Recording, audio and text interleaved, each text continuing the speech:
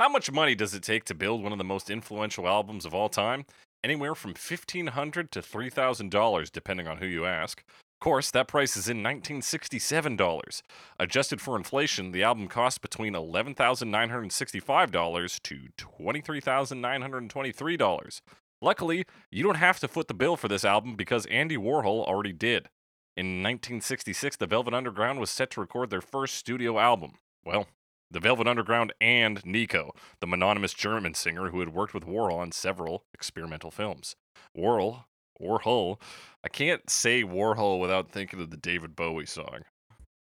Yes, it's Ho. As in actually. Hose. Warhol had added Nico to the band's lineup as he didn't believe the rough and tumble Lou Reed would be a successful frontman for the band.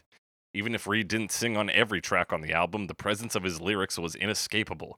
Drug abuse, prostitution, sadomasochism, and other taboos were the source material for Reed's verse. These edgy lyrics, backed by the musical direction of John Cale, who was heavily influenced by avant-garde and experimental music.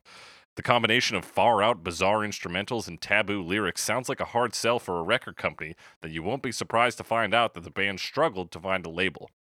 Atlantic Records objected to Reed's lyrics, and Elektra Records hated Cale's viola. The record would never have seen a single pressing if not for Verve, who decided to take a chance on the up-and-comers, and likely on Warhol's big name. Getting published was only the first hurdle to overcome. The album was banned from many record stores almost immediately due to its subject matter. Where the album was sold, it sold poorly, and while there were some positive reviews, critics largely overlooked the album. In later years, listeners would come around on the album, noting how daring its production was and how influential it became among contemporary musicians. The album only sold 30,000 copies initially, but as Brian Eno famously said, everyone who bought one of those 30,000 copies started a band. That's right, we're talking about the Velvet Underground and Nico on Cover Me. Sunday morning, waiting for my man. Everybody knows. Run. And what costume share? That's right, it's Cover Me, the only podcast that talks about famous albums and the tribute albums they inspire and compares them against one another to find out which one is in furs. I'm your host, as always, Jake Cressy, joined by my seedy co-host, Alex Mildenberger. Alex Mildenberger, you sly dog, you. How's it going? Oh, how is it going? It's going fine. Things are normal. We're moving into a long weekend, so gonna be enjoying that. Hell yeah, you Yeah. having a turkey dinner with the fam? What's restrictions like out there? They're a little questionable. They're kind of. I'm not even sure if they're really restrictions in some case. Sometimes they're like, we recommend you do this or that.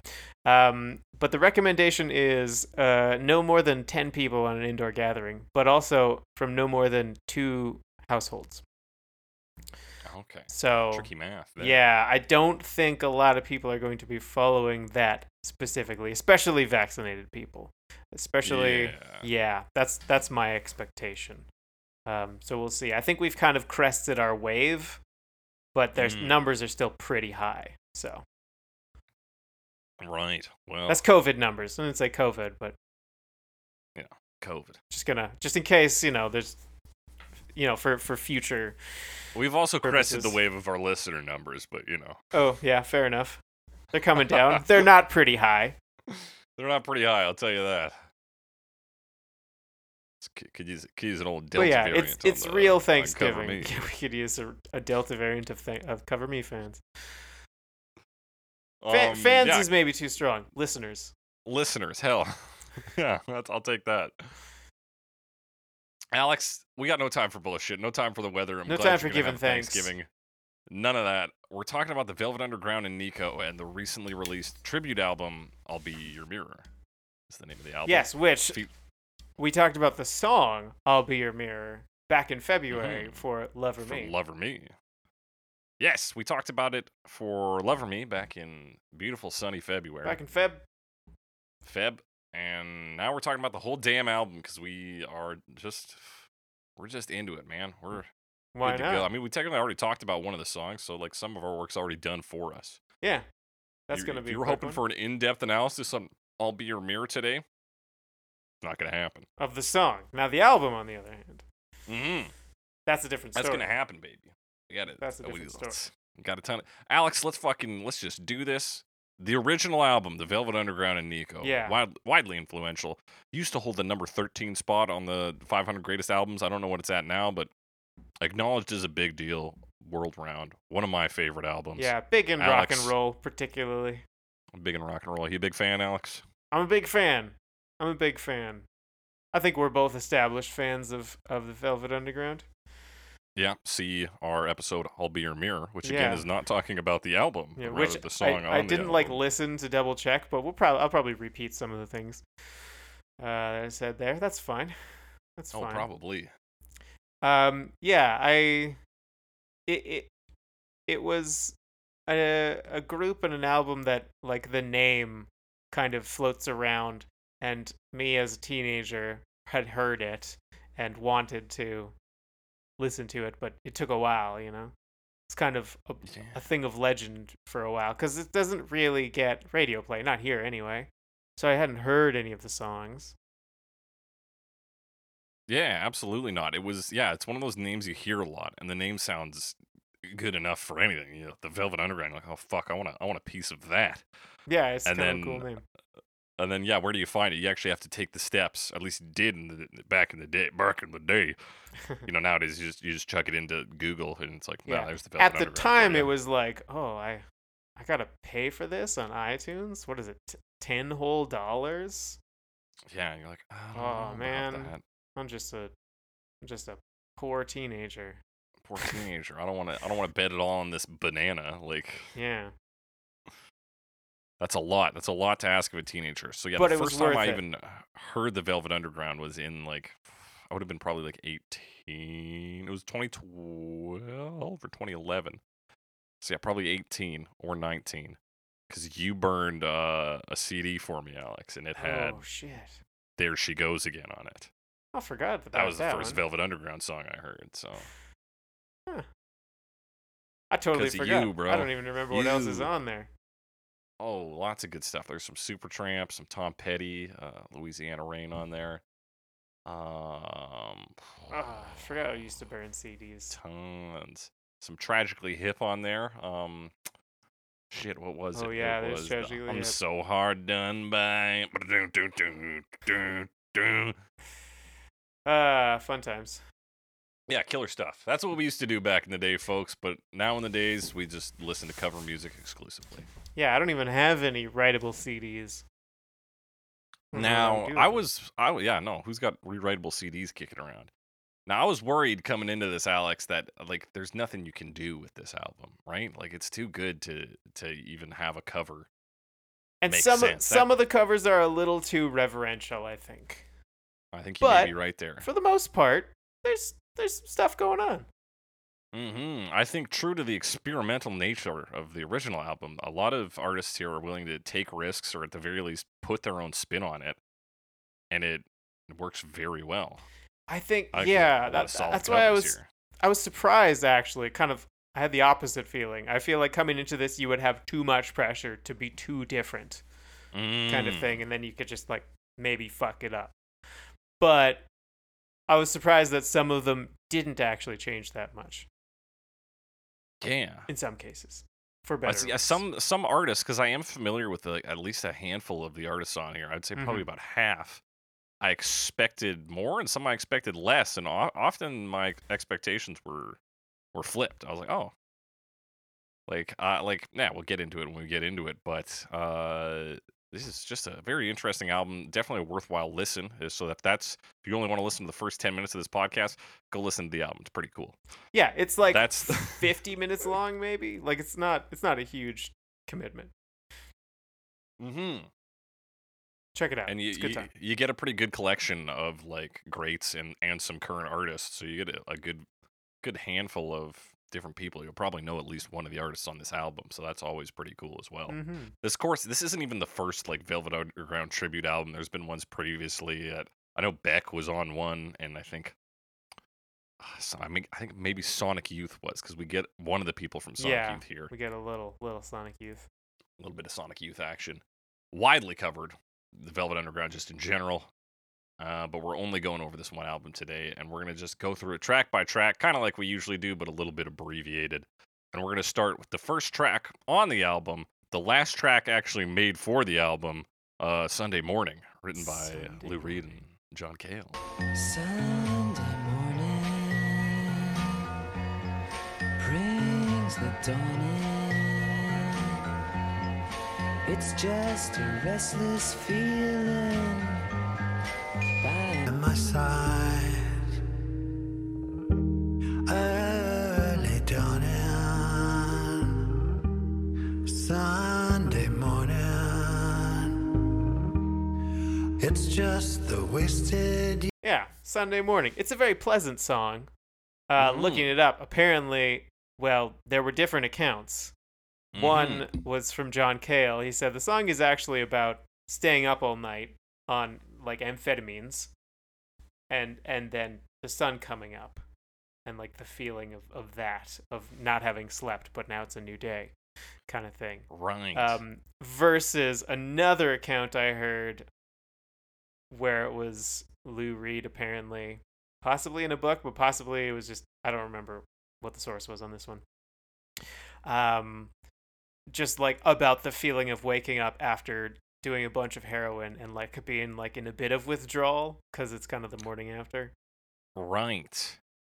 Yeah, and there's a bit of one of the things I saw about it was that was the theme of the song was suggested by Andy Warhol, apparently Warhol. He said, "Why don't you just make it a song about paranoia?" And Lou Reed says, "I thought that was great, so I came up with Watch Out, the World's Behind You. There's always someone watching you," which eventually turned out there's always someone around who will call. So there's a bit of that paranoid edge in there. So I guess it is like basically to draw from all of those sources, the song is about the morning after a sort of binge of some kind.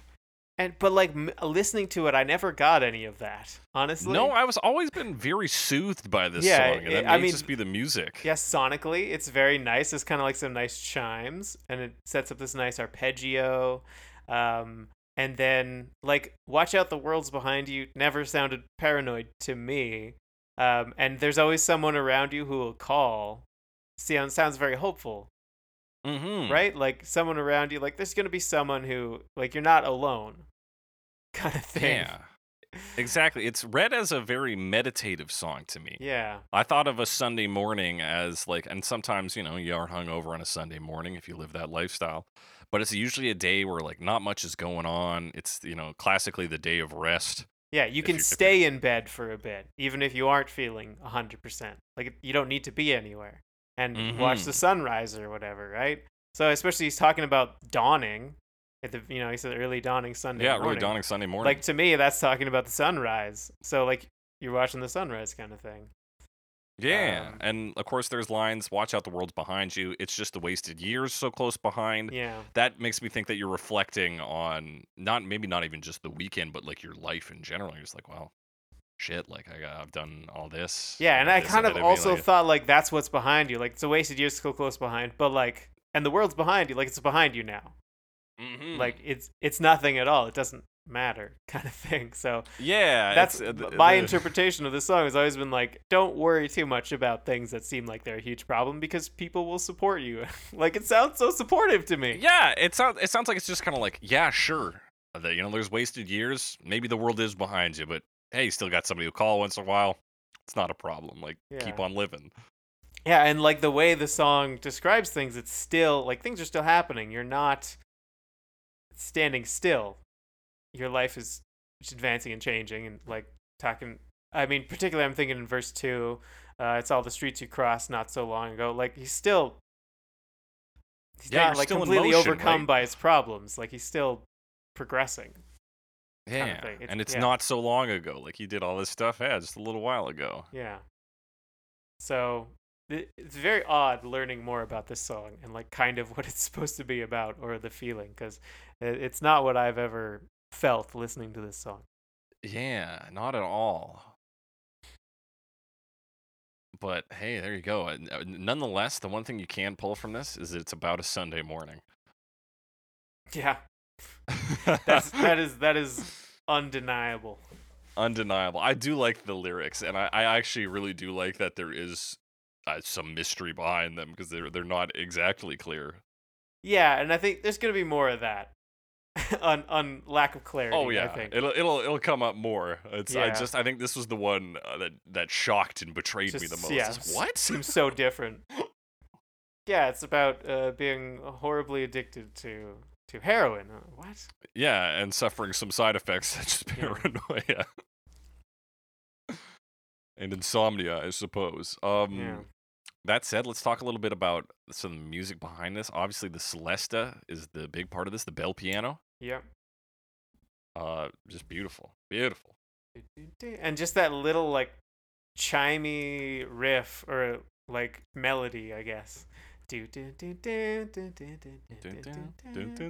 Like it's compared to a lot of the other stuff on the album, it's very pleasant sounding. Yeah, and because it was the last song made for it, like the album was delayed, and they just were like, "Well, we should knock one more out." The producer, I think it was Tom Wilson, said like it needs another song. We need lead vocals by Nico on this, which didn't happen. It's Lou Reed singing the vocals on this, but I guess they had a little extra time to produce this one. I noticed it sounds like, in terms of production quality, more similar to some of their later albums, whereas a lot of this stuff is quite lo-fi. This has less of that. Yeah, I didn't notice that, but I'm less Mhm. familiar with like the White Light, White Heat immediately Okay. after this album kind of stuff. Kind of my knowledge drops off until like Loaded. So Yeah, fair enough. I think it does actually bear some similarity to some Loaded stuff, which does have a lot of softer stuff in the that's mix. true. White Light, White That's true. It Heat, while does. having a higher production value, does lean more towards the rock side of things.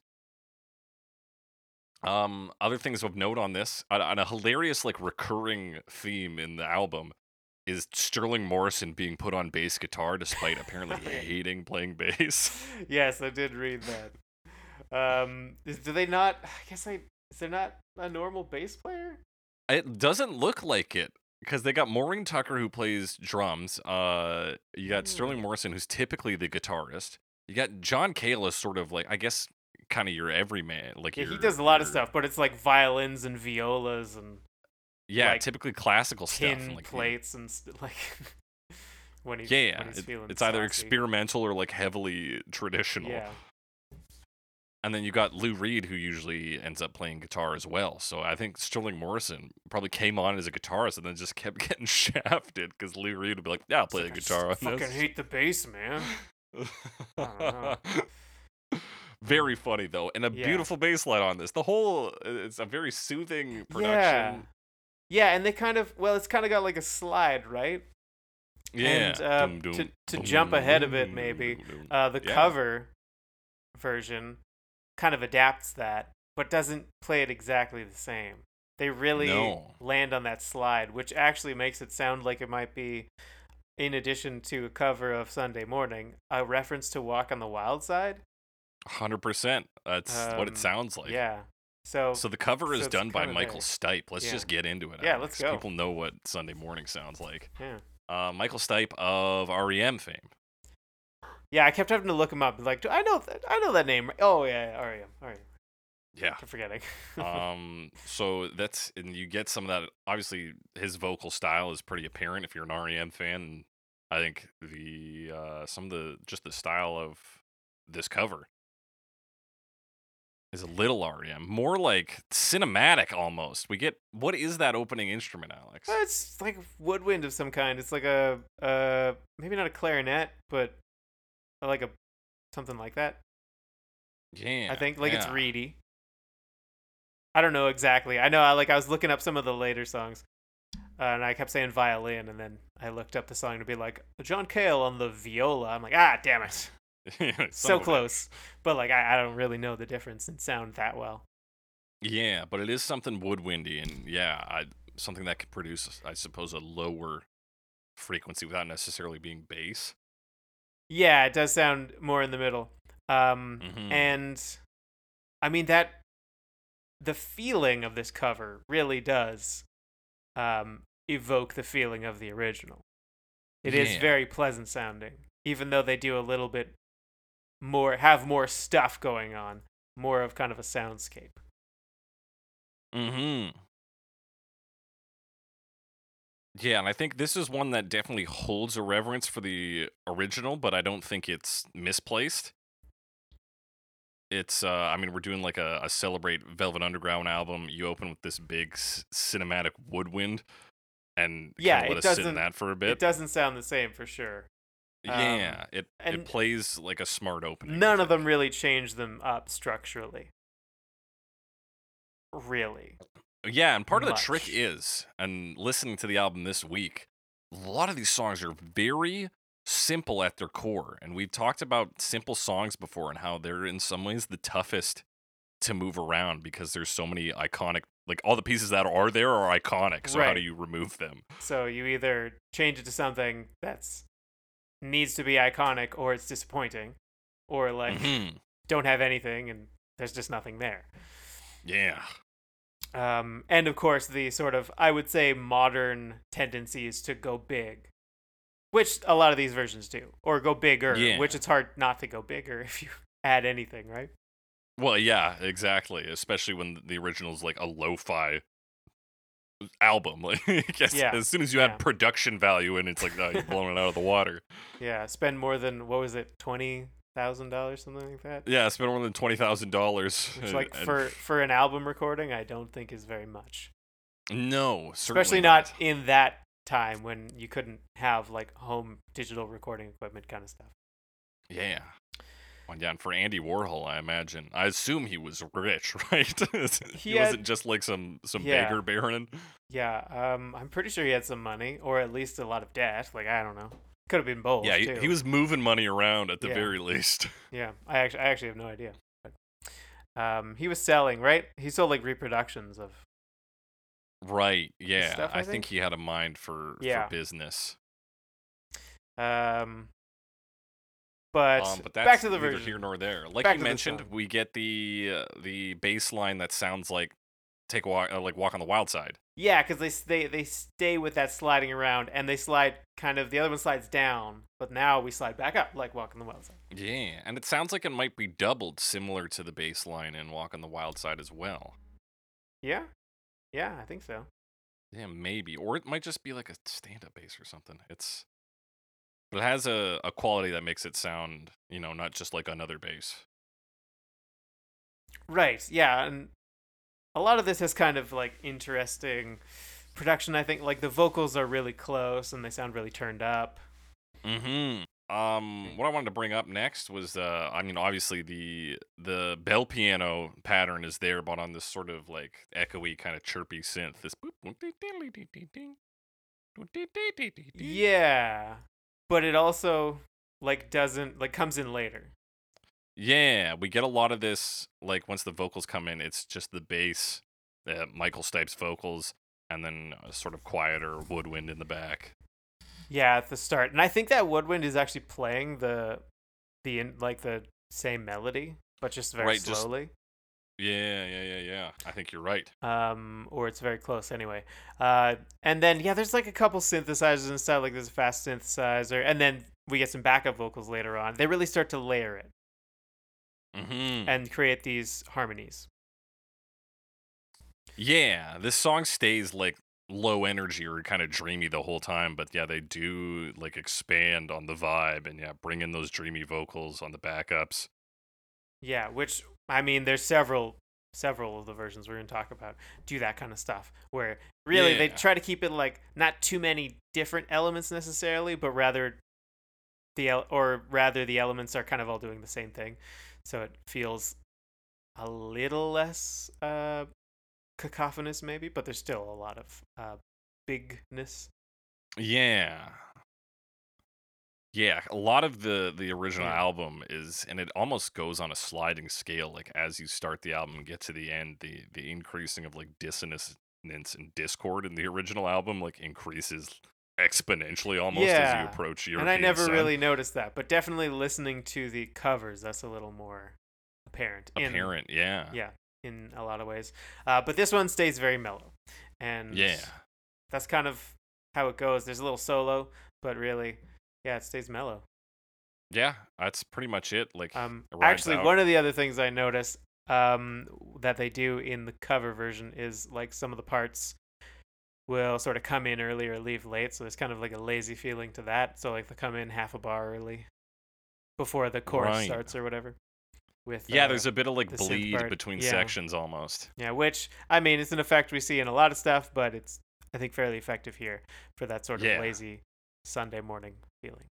Yeah, it definitely plays into that vibe. You even get a bit of that at the end, where like the ending is really sort of this just decay of a synth part. It's just like, Yeah, because they're filling out a lot of space at that point with the synth Mhm. sounds, and then yeah, it just kind of like filters it out and then fades. On the bass line too. You really built it around that bass line. It's worth noting that they add about another minute of playtime on this over the original, and it doesn't yeah. feel drawn No. out to me. Like No, it doesn't. And whether that's a testament to the original song or to this cover version, I can't say for sure. But hey, it's pretty good. Mm-hmm. Yeah. Moving on to I'm Waiting for the Man. Waiting for my man. $26 in my hand. Up to Lexington, 125. Feeling sick and dirty, more dead than alive. Waiting for my man. Hey, white Waiting for my Waiting for the man. Yes. This is a song also, you may have noticed. A song about buying heroin. Yeah, this one very straightforward. Like no room for like other interpretations on this. It's about going to buy heroin in Yeah. I think Brooklyn, right?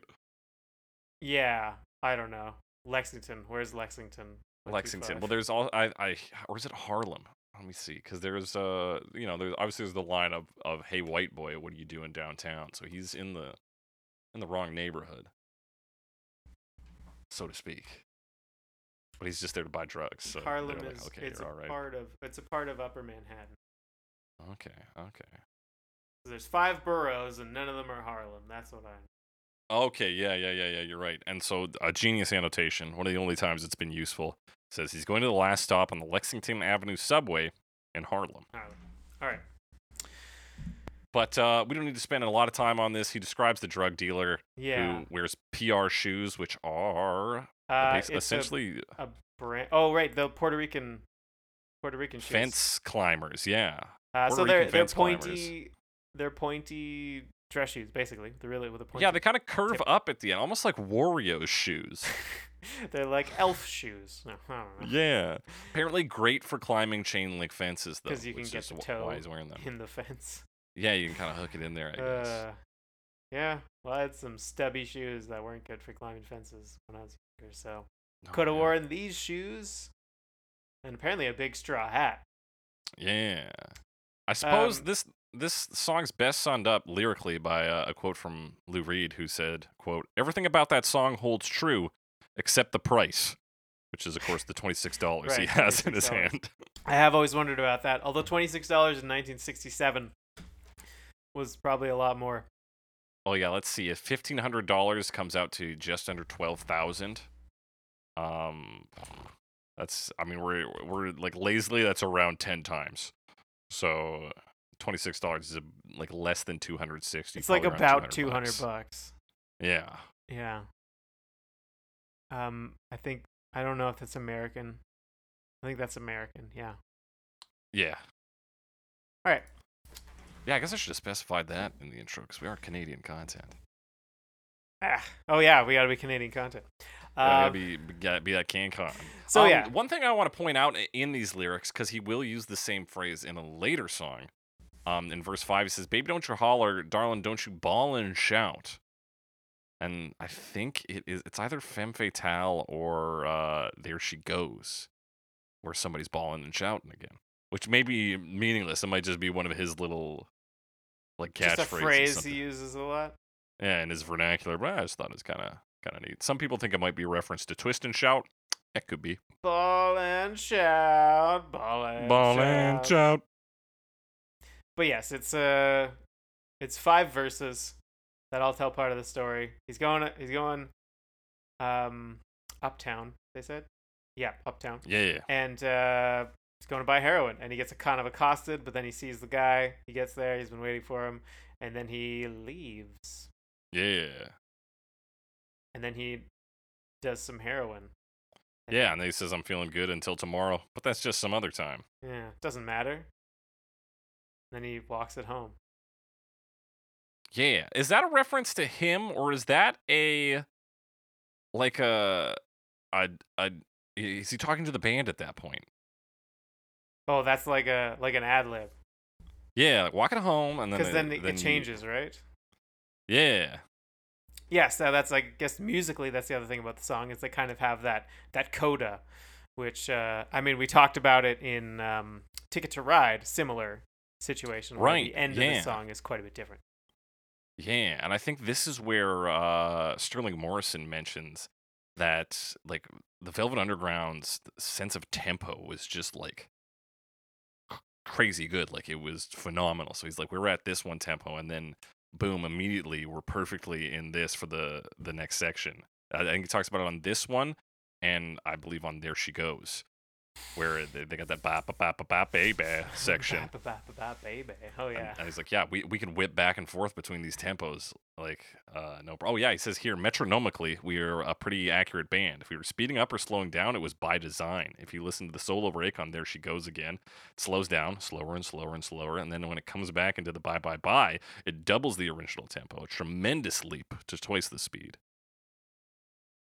So yeah, worth noting amongst all of this dissonance and chaos is they're just like phenomenally sharp musicians. Hang on, is that the song I was thinking of? Is that the actual song with the coda, and this one doesn't have one? Maybe you might be right. I'm waiting for the man. Oh, it's all right. This one's mostly just that driving rhythm, right? Let's talk about the instruments on it because it's very simple. Because that's there's like a guitar riff basically, and like drums, and like that drives the whole thing. And the piano too, right? And just hammering. Dun, dun, dun, dun, dun, dun, dun, dun. And I believe this one's a reference to Hitchhike by I don't know that. I want to say Otis Redding. So it sounds like written this down. An Otis Redding song, eh? Yeah, Hitchhike by Marvin Gaye. Actually, Marvin Gaye. My bad. Okay. Yeah, I don't know that song. Oh no, I'm lying. Sorry, that's also There She Goes Again. I for some reason have these two confused in my mind. Yeah, apparently I do too. Yeah. But yes. But yeah, no, this one's just like a rock and roll staple. A lot of people have covered this, and I think some of it's just that simplicity. It's just energy. Yeah, and then you can kind of add stuff to instrument. that. Like there's an instrumental break. You can kind of solo and stuff in there. And the song is pretty simple.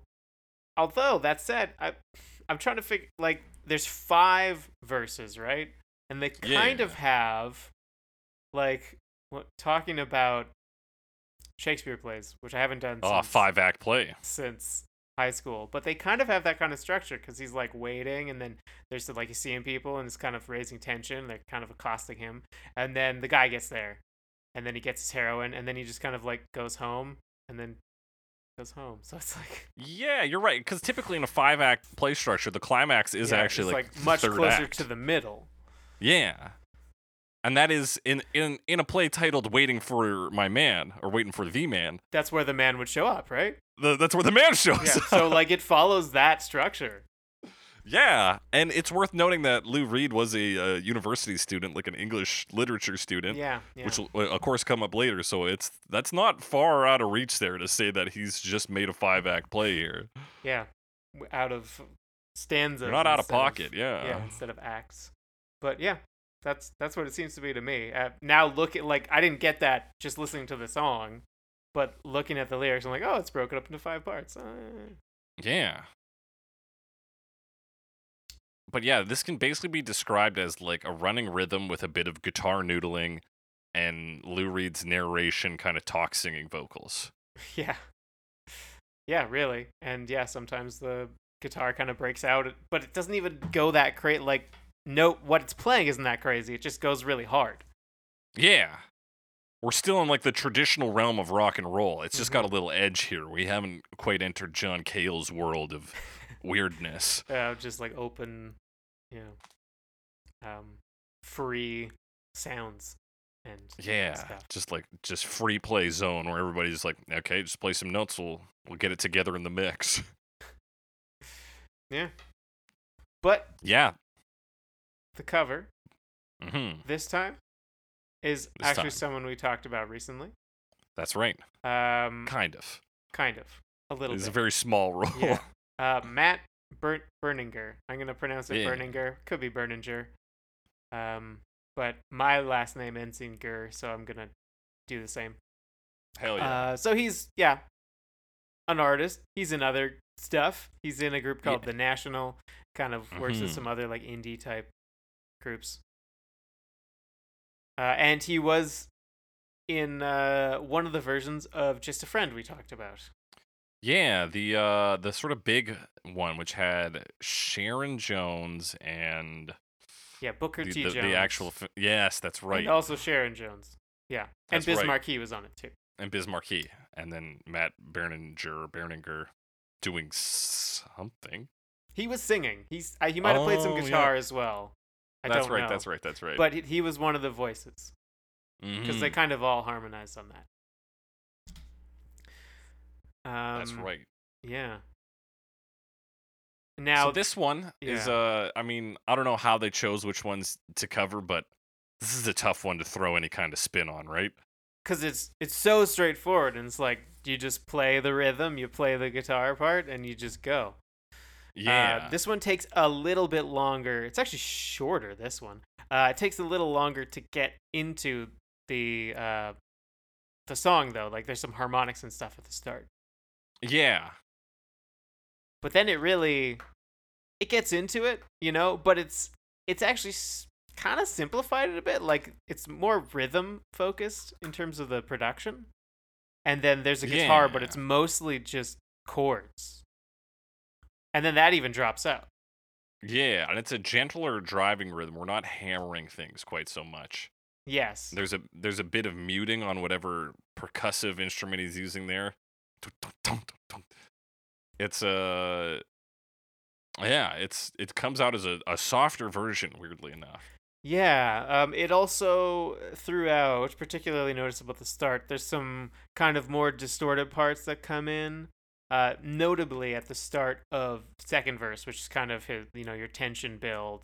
He Right. starts to get accosted, right, by the people living in the place he's at.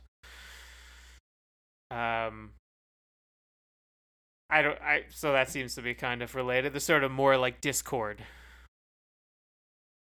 Yeah, because like internally, and maybe he's playing the role or trying to convey the role of a man who's already high on heroin and getting some more, but he's pretty zenned out. Whereas there's a bit of roughness in Lou Reed's vocals on the original. This one's Yeah, this one has a bit more of a disconnect between the sort of narrator and the character. Mm-hmm. Versus the original feels much more immediate. Yeah. And it kind of it like goes like that with some of that growly sound and sort of builds more because like a distorted electric guitar comes in that second verse, so you get a little bit more of that sound. There's some, and then what now? I guess I'm not jumping ahead that much, but like once you get into the instrumental break, Mm-hmm. there's some kind of odd stuff. There's like this really low bassy kind of bouncy sound you get at that point. Yeah.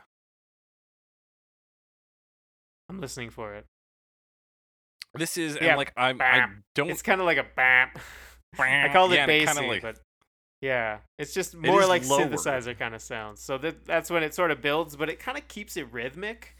Yeah. It's only playing like bam, like every once in a while. Bam. Now my understanding of the National, and I might be wrong in this, Alex, but they're in that sort of like clap hey genre, right? They're a bit of that like folky pop kind of vibe. Folky pop with lots of clapping. Yeah, I'm trying to take a look now at some of Okay. their stuff. Yeah, bit less on the clappy folky side, more on just the sort of like acoustic kind of vibes. Man, even acoustic would be inaccurate. Kind of soft pop, basically. Soft rock. Okay. Okay, so that doesn't play into my theory. I thought maybe he was trying to bring that sort of like folk element to a harsher context. So that's just why some of the percussive elements sound a little more like organic sounding, like a dun, dun, dun, dun, dun, dun. It's like it's Right. not your traditional drum kit kind of stuff going on. But it turns out I was wrong, Alex. So disregard that. But yeah, he's doing something here. I think maybe my other theory would be that he's trying to play into his idea of like the John Cale like viola aesthetic. Or it's a bit Right, of with that some of that like chaos. mm-hmm. Kind of free chaos. Yeah, and I mean that a lot of them do that, where they'll build and kind of add this sort of cacophonous wall of sound and build that as they go. And this one does that. Yeah. It doesn't get It does crazy that. though. It stays pretty understated compared to some of the other ones. But we Yeah. talked about how this album like really builds in intensity in a lot of ways. And Mhm. this one is kind of a more laid back version of what is actually a fairly intense song for the first part of this album. Yeah, because it's just like high energy, constant. Yeah. But yeah, if we were viewing especially the cover album as just like a descent or ascent, whichever we want to do it, into chaos, like this is just following the intensely mellow Sunday Morning by Michael Stipe. So Mm-hmm. like we're just moving a little bit. We're just moving a little bit up in that there is a little more forward motion, but all the instruments are still fairly soft. There's a little bit of distortion in the mix, but it's mixed pretty far back. And we got some gentle vocals. Yeah. There's still a piano banging out a bit though. Yeah, But it's a bit. mostly in the background. And they're kind of just it's all part of that like sound wall.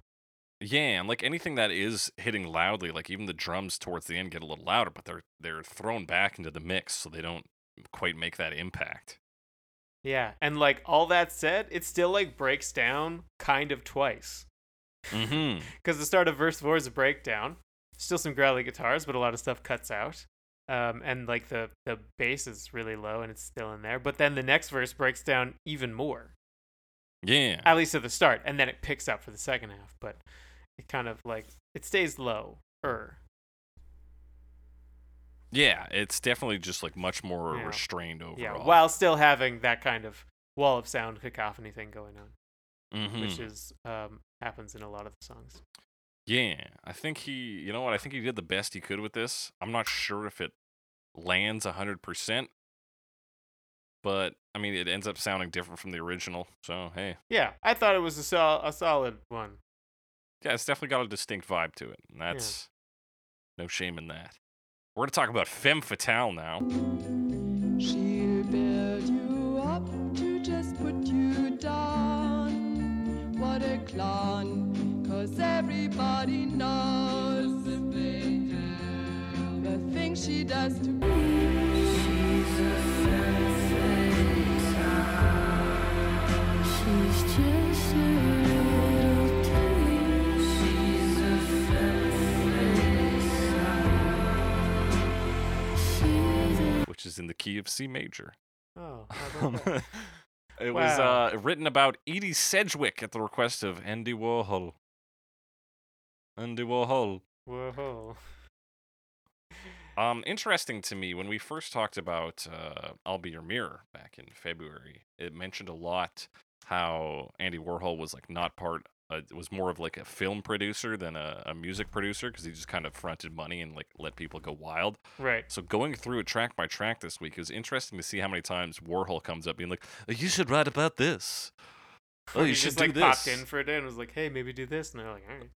And I'm like, okay, yeah, and then just did that. So he did have an influence ultimately on what came into this album, just not in the production floor, just in like the songwriting process, weirdly enough. So that's the starting point for this one. We get a pretty classic tale of a femme fatale, really. It's Yeah, this is also the first Nico song we're going to be That's talking right. about today. She sings this one. And yeah, it's like describing this situation that this femme fatale is in. You know, you better watch your step. She's going to break your heart in two. Her eye color is false. Like everything about her is kind of fake because she's like covering it up. But you believe it because you're a fool. Everyone knows, yeah. you know, she does it just to convince people. Like it's kind of, it's all a facade. Yeah, it's Like you're in her book, but like you're just another person in her. you're another person. You're number context, 37. yeah. Have a look. There's great lines in this. And She'll build you up just to put you down. What a clown. Yeah, This smile is, to make you frown. Like Yeah, just a lot of like kind of head games of like she'll make you feel, but she'll break your heart basically. yeah, exactly. And it's it's written as like an aside to a person, like pulling somebody aside and be like, hey, listen, man, like here she comes. Be safe because you're in over your head. Yeah. And then what I love about that, and I'm gonna kind of move into the musical structure of the song because I think we've kind of covered the lyrics in one big stride here anyway. Yeah. But the delivery of the verses versus the chorus, the verses are very soft. It's Nico in her soft voice, and then when it comes to the chorus, she kind of bellows on us because everybody knows, and you get the backup vocals, and it's like this is the actual scenario, like. She's a femme fatale. It's obvious she's like shouting at you, whereas she's very gentle at the start. She's like, hey, listen, you better watch your step. She's going to break your heart in two. It's true. I know. Look in her false-colored eyes. Here's what's going to happen. So I like that that use of the loud, quiet dynamic. I think it's very, very skilled, very clever. Yeah, and it's on some of these in the original, like the dynamics are a lot more noticeable because the quiets are very quiet and the louds are very loud. That's right. Compared to kind of the more even, compressed, I'd say modern production overall. Yeah, I'd say you're right. There's a bigger leap between quiet and loud. And I, for one, am here for it, as the kids say. Kids, is that a phrase that's popular at the They're moment? like, I'm here for it. I'm here for You're that. doing this, and I'm here for it. Oh, they they'll do say that. I have seen that. You've heard that, yeah. You've seen that one Yeah, around. have. Also worth noting while we're on the production, there is some instrument on this that is like just distorted, I think, by sheer audio quality, and that's like not a sound you're gonna hear much in modern times. Which are you referring to? There's like is it like the hissy sound? Yeah, it might be the piano that's in there. If that's a piano in there, sort of low. It's just got like a womp, womp, womp, womp. I guess yeah. You're like even the vocals, like on the chorus, it kind of sounds like the tape. She's like recording on tape, and like there's an earthquake happening, so the tape is shaking a bunch. Like sounds like someone's shaking the tape. Because it's kind of warbly in that way. Yeah, maybe that's what I'm looking at, is that there is a warble to it that is not, I mean, often mirrored. No, yeah, and I think I might have brought this up last week, but like I have a tape effect. It's just a digital, like a plugin that I was messing around with not too long ago. And there's like because I said a motor quality and a head quality. Right. And I thought you were gonna make a joke about head quality, but you made a motorhead joke.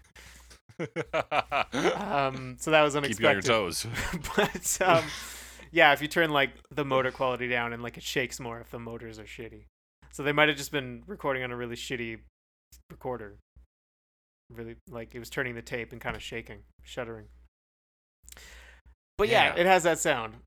It does almost have that like sound. Distortion, but she's not like overloading the amplifier, right? Mm-hmm. It's not that loud, or I don't think it is. No.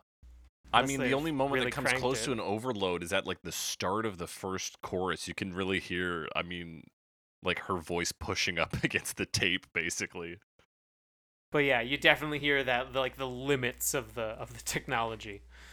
Yeah, and it might just be because the technology's in shitty quality and like disrepair. But yeah, I mean this whole I like the whole thing, so I think it sounds good too. But hard to not like it, and I guess I'm focusing on this because otherwise, very simple song. Some beautiful little acoustic rhythm, a pretty standard rock beat, and then backup vocals in the chorus. Yeah, a lot of backup vocals. But yeah, again, another like pleasant one. Mm-hmm. It's also kind of funny to hear this because, I mean, Nico's sound is like a bit monotone or a bit what's the word? almost like stereotypically German, right? Where it's not like these. She's not really emoting strongly. Not in the way you'd expect from like a performance kind of thing. Mm-hmm. What is it? Deadpan Yes. is the word I'm looking for. And then, but the way it's presented is almost like kind of this old school pop recording, like European kind of thing, where you'd get like the big band and stuff, and everyone would be like professional opera singers or whatever, and like you'd have a choir in the Right. background. But the sounds are Nico with her deadpan voice and the Velvet Underground with their harmonies, not super Yeah, tight harmonies, and Yeah, they're it's not also quite a little punk rock deadpan. harmony, but Yeah. it's not, like professional either. So it's like this weird fusion of like this older style of pop music, like jazz influenced pop music, and and kind of that like punk, like punk rock philosophy. But it's not trying to like neither one is trying to overshadow the other, really. Or at least the punk is not trying to destroy the other thing. It's just like maybe not as organized as like a group of professionally trained opera singers kind of thing, doing like a nice background. They're just like doing their femme fatale as Yeah, they it's like some strum their kinda guitar or whatever. some heroin opera house or something. It's Heroin like- Opera House, yeah. Black Tar Opera House. There it is. But yeah, you're right. It is a very just odd vibe, and the fact that it works at all is beyond belief. Because I remember even listening to this like the first time around. Nico's voice I found pretty fucking funny, especially when she says "What a clown." Yeah, well, especially because like you come into this and people are like, this is like the primal, like primordial modern rock and roll album. Yeah, like this is rock and roll. And then you get in, you're like, hey, Sunday morning, yeah, all right, okay, like it's a little slow, and then I'm waiting for the man. You're like, oh yeah, all right, that's a little more, they're banging away and stuff, and then like Femme Fatale, you're like, okay, what is going on now? Like, what What is is this? happening? Definitely confusing, but not unwelcome. No, certainly not. Anything else to say about the musical composition on this, or should we just rip into Sharon Van Etten, Yeah, let's talk about the Sharon Van Etten version. who, of course, we've talked about her before on the podcast. I can't remember what for. Yeah, I thought it sounded familiar, but I don't remember either. I know that she recently in 2020, after the passing of Adam Schlesinger, maybe it's Schlesinger. Oh. Shout out to Gers out there. But she did the vocals and bass for Fountains of Wayne and in a few tribute concerts that went on afterwards. Yeah, I think I almost remember. I almost I can wonder if see you her told that face. story. Yeah, I can't remember though, unfortunately. But I can't remember what song she did. But what is going on in this cover version is it's quite a bit longer Mm-hmm. for one, and it's basically just very slow. She just slowed the whole thing way down. That's right. Yeah, it's slowed incredibly down. Like, And a lot of it is like these really slow drums, very echoey drums, and like held piano chords. mm-hmm. And then there's a lot of like noise sounds in the background that sort of happen throughout. Particularly, there's this like ambient sort of tape noise.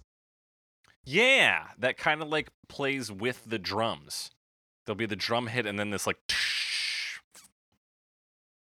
Yeah. Is that the one you're talking about? Well, Yeah. that's there.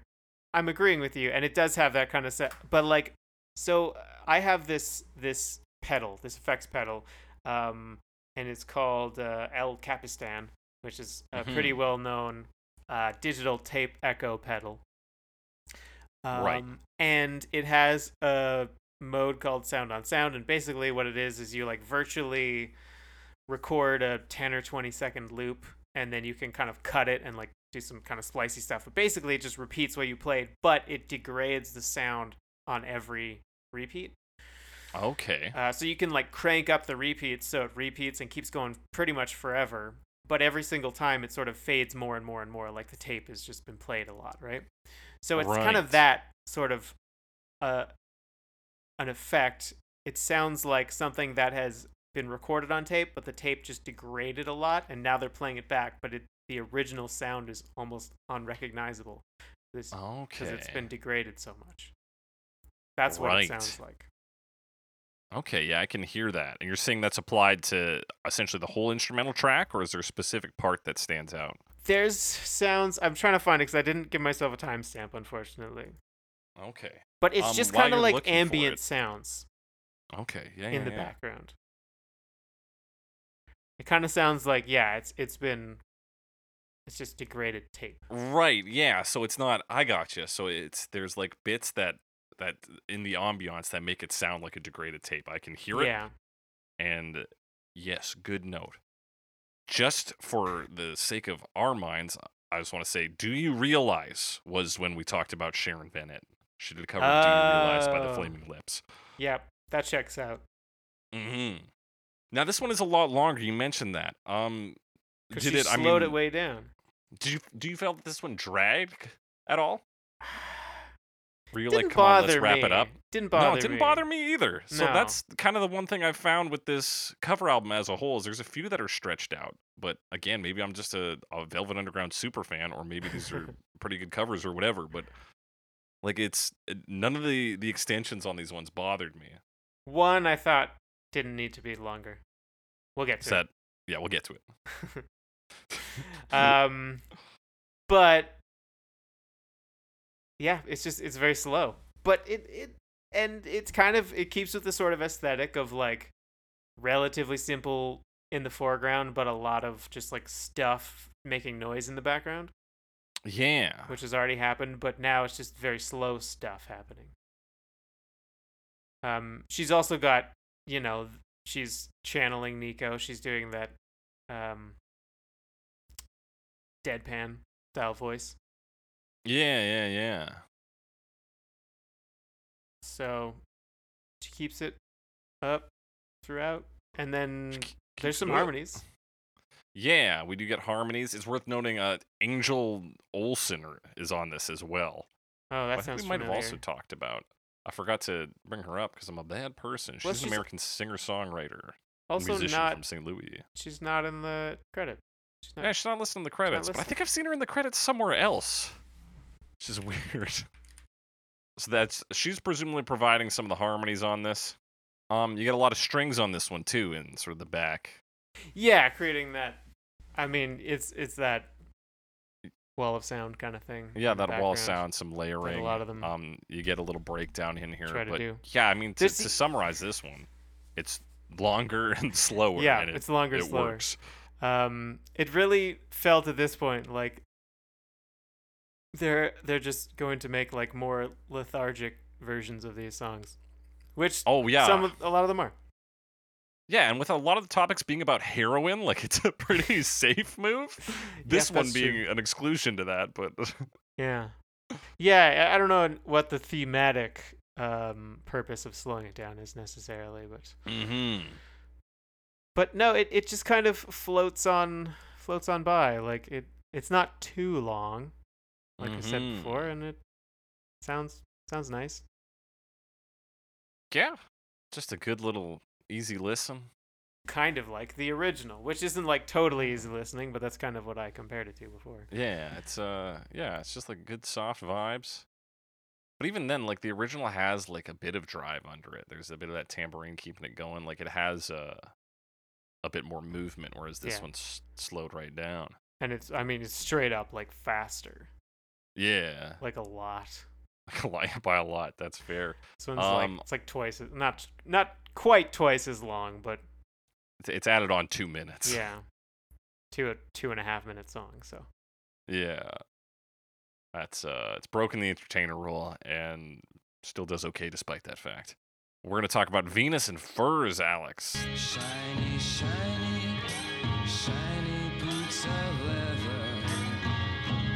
Whiplash, girl child in the dark. Comes in bells. Your servant, don't forsake him. Strike your mistress and cure his heart.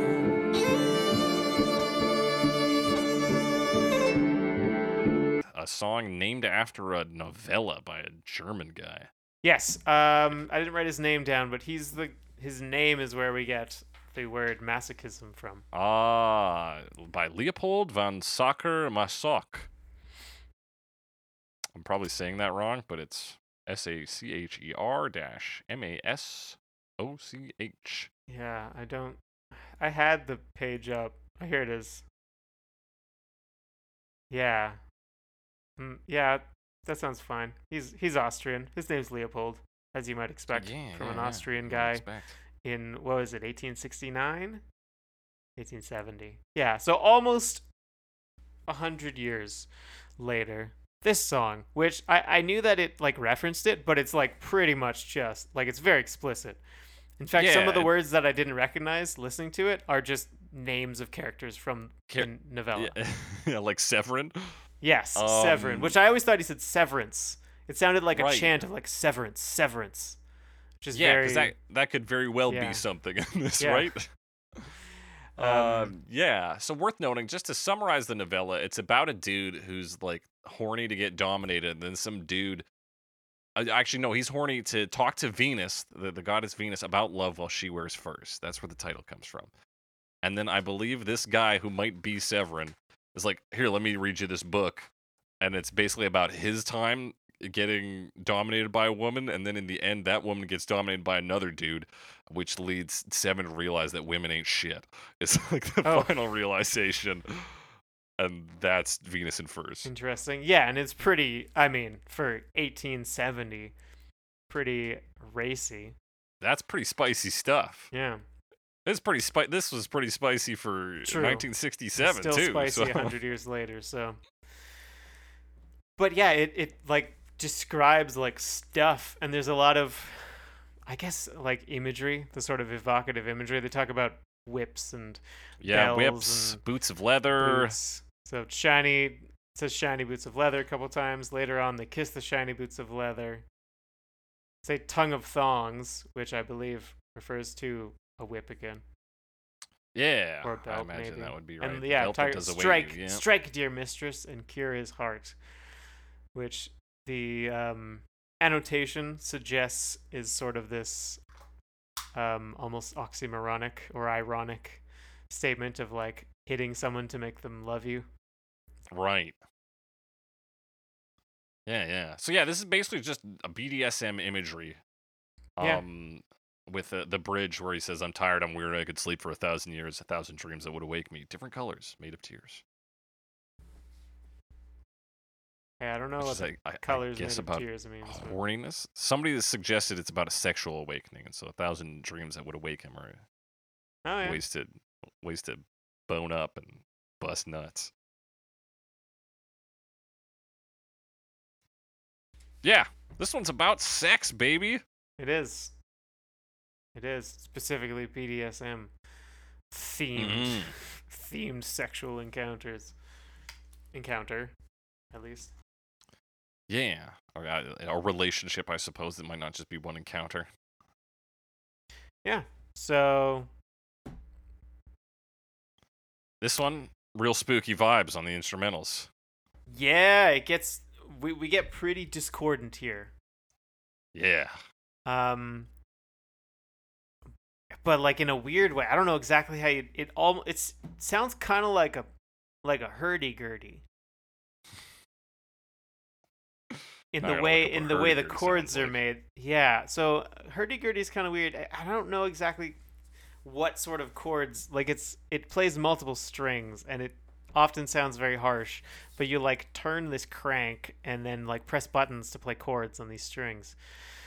But it can sound very harsh, and it gives some like of folk music quite a harsh sound.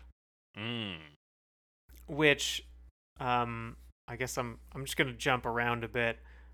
Does come up in the cover with some of the harmonies. Okay. Yeah. Oh, you know what? I'm hearing this. I'm listening to this hurdy-gurdy demo. Yeah, I can hear it. I can hear how that could be that. Yeah, because like you kind of turn the crank on it and it sort of starts up. But once you get going, it's really like droning. Yeah. So this one kind of creates that drone sound, even though it's changing.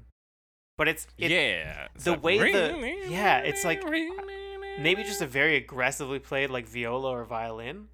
Yeah, 'Cause which it- would but be John Cale. Yeah, which would be John Cale. So this is where we start to get into some of the more John Cale-y stuff, which is always welcome. But it sounds like it's looped because it's really short part on that, just and then like it, yeah. So I don't know if he would. I mean, maybe live, but like in this recording, I don't know if he played the whole time. Right, 'Cause or if he just pretty set consistent. up the loop. Yeah, you're right, and that's like the big centerpiece of this one is that sets up a lot of the unsettling sort of dark vibe, and then like supporting that you have some really deep drums. Yeah, Dum, boom. tss, dum, dum, very primal, and then There's a you guitar know, too, doing some strumming. yeah, it's sort of lowering that bang bang bang bang Kinda, bang yeah. bang bang bang, and then But like there's yeah. also some bass present. There is. Yeah, Probably reluctant bass if the other song is Yeah, I actually believe believed. so. There's one where he Stories. refused to play bass. I can't remember if it was this one or another one. I think But that he's was like, "No." later. That was Yeah, like okay. that was like Black Angel's death song or something. Yeah, I think you're right. I think. Yeah, and honestly, so we set up like you said already. That hurdy-gurdy-ish or aggressive viola part is sort of like a drone. The rest of the song kind of serves as a drone rhythmically as we get the almost religious sounding, like you mentioned earlier. You thought it was a chant. Yeah, or it thing sounds like a earlier. chant. Especially and then like the way he enunciates too kind of evokes that. Like going back a long, long way, when we discussed Once in a Lifetime and how that song evokes like a sermon. This Right. song evokes like this like a pagan ritual. 100%. So That's, kind of yeah, I similarly. agree. Yeah. Absolutely. Or at least, like the Hollywood version of that, but still.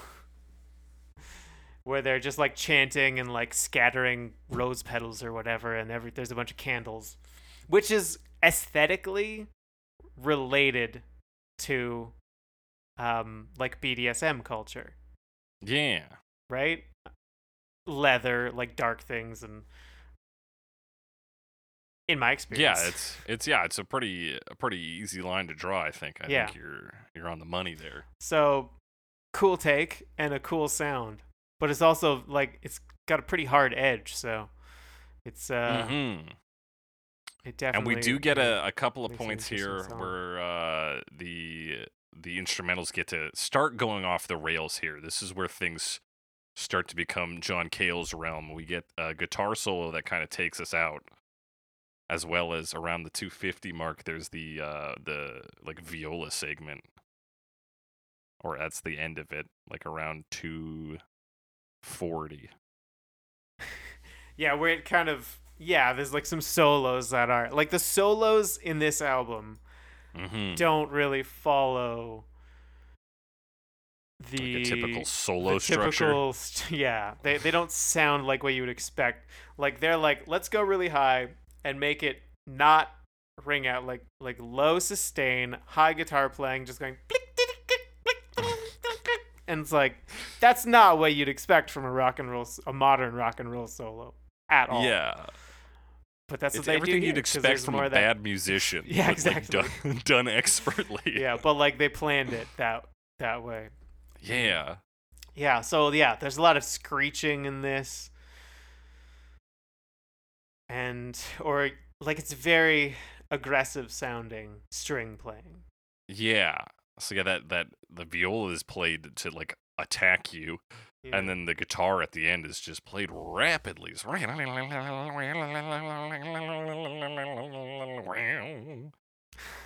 Yeah, he's just like doing the Rote El Dorado, like strumming. Yeah, 100%. That's it. Yeah. Or something. And that's Anyway. really what makes up this song, Yeah. which is like looking at what we've covered so far, almost every following track on the album is like a sharp left turn from what came before it. Yeah, actually taking this album and going step by step is very interesting. Yeah, it's a wild ride. And Especially considering I already knew it pretty well. I know, right? I'm very familiar with this album. Then just like sitting and listening with it, I was like, holy shit! Like it's unreal in a lot of Yeah. ways. Let's talk about this cover though, which I'm very excited to talk about. 'cause Yes. it features Yes. Andrew Bird. Andrew Bird. I and- know you're a and- big and fan of Andrew Lucius. Bird. Big fan. Saw him live, and speaking of people who are good at doing loops live, this dude's an absolute maniac when it comes to loops. It's Lots crazy. of looping, eh? Yeah, and it's seamless. Like it's because we've been. I think you and I have even been to concerts where the opening act has like had to set up their loop, and they're like, "Nope, hang on." I say, "Oh, sorry, guys, I just got to get this loop just right." And meanwhile, Andrew Bird is doing it mid-song, and you don't even notice Doesn't until it's fuck it looped up. like 3 times. I It's just watched. crazy. I just watched a video, and there's a guy. He was Mhm. like looping. He was like, I always set the loop on the like I always play it once and then loop it on the second one. I'm like, that's a good idea. So you're already kind of in. You don't have to Right. loop out of nothing. Like you just have to. Right, cl- you set it hit up the- yourself, and then hit you the go, button, "Okay, I'm yeah. gonna do that again." Then hit the loop. And then if That you makes fuck it up, sense. you can like play a third time and it won't matter. Yeah, Anyway, that's a musician pro tip. Yeah, not directly from me, but But from a I pro, did which is say it probably from a better. pro, I'm yeah. gonna say. probably yeah. No offense to you, Alex. Are you saying my advice isn't as good as a professional musician? So yeah, Andrew Bird Andrew is Bird. I'm just moving right past Yeah. that. Exit. Andrew Bird is American indie rock multi-instrumentalist. Part of Squirrel Nut Zippers for a bit. Used to do a lot of jazz. Now he does this sort of like indie rock, which is like a loose indie rock folk kind of thing. Yeah. Like an incredibly proficient. A lot of whistler. strings, That's- right? A lot of strings. Yeah. Yeah. He'll take a violin, he'll pluck it, and he'll bow it. He doesn't give a good goddamn. Also featured in this track, a group called Lucius, Mm-hmm. which is 2 vocalists, Jess Wolf and Holly Lasig. I'm gonna say it, maybe like Lessig Yeah. or something. It's an AE, so I never. Also, honestly, it might be Leasig if it's anything like Demon or Encyclopedia. Oh yeah, you might be right there. Yeah. But anyway, I don't know. Is the point? But they, they're a duo. Sorry. They used to Yes. be a foro, a quattro, as it were. yeah, yeah, all that is true. They used to be a 4-piece indie pop band, but I guess they've sort of downsized since then, Okay. and now it seems to be just be these two. That's what I've grasped. Maybe they have a rotating band they go through, but this is them. When I first saw Andrew Bird on this album, I was like, "What is gonna happen here?" I was like, "This is." I was like, "This is not gonna be good." But this is such a like easy fit. Like the like he John really- Cale string kind of dissonance. thing. Yeah, and with a song that has like an ancient evil vibe to it already, to Yeah. put Andrew Bird on, who can do this sort of like older style sounding music, it's a It's a pretty good seamless fit. It's a good Yeah. fit.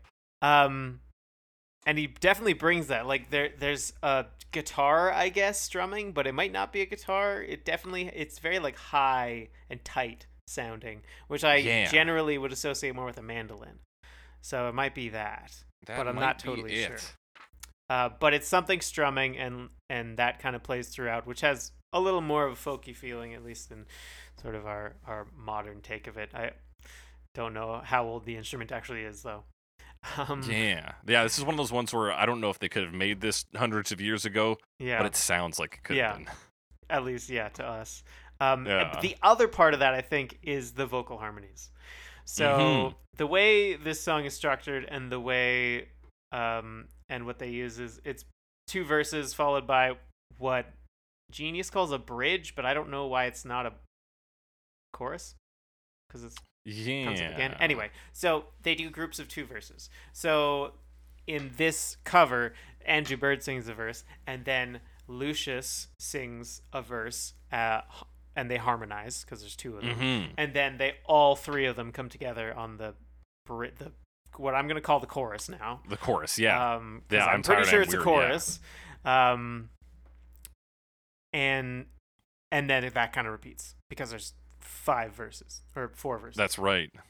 But the harmonies are interesting, and I don't know exactly what it is, but what it reminds me of, a few months ago, there was a Yeah. video on TikTok, which I don't actually use TikTok, but it kind of filtered through to me via Right. YouTube, of someone harmonizing someone else's singing in fifths, which has a really, Okay. in that sort of classical style, has a very odd sound. I know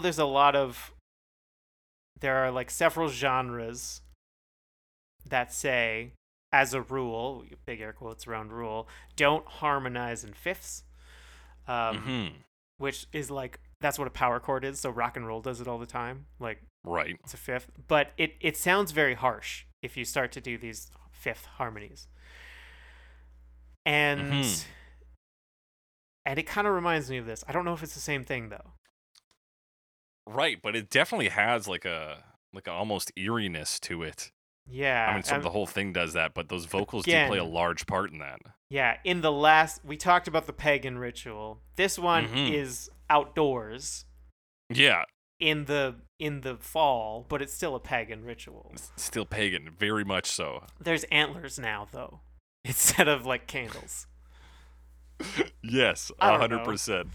No, I I think guess you're on I the guess money I'm a there. very visual person. That read very clearly to me as well. Yeah. For some reason, I was like, "Yeah, this is outdoors." Maybe because I'm picturing Lucius as two spooky, like forest spirits or something, but like it all plays into it. I mean, think. that's the musical aesthetic that's going on here, really. Yeah. Now, talking about loops, I believe he does set up a violin loop for that. That would make sense. Which is a loop, and hey, we Yeah. talked about those before. We did. So that's interesting. There's a lot of like, just kind of like frantic plucking he does between certain like blocks. So Yes, which like, we kind of did, like we just said, the way the solos work in this album a lot. That's really what they're emulating. yeah, and and it's bec- also not foreign from his own style. So Oh. it was interesting for me to see how much of a fit that is. That's interesting. Yeah, I mean, I'm sure. I mean, the Velvet Underground is known as being extremely influential. I'm sure anyone who agreed to this album was like, "Yeah, I've heard of them." And Yeah, can you imagine being like, right? not a big fan, but yeah, And sure, like I'll jump Velvet on. Underground? Who are those guys? Sure, I'll be part of the album. How hard can it be?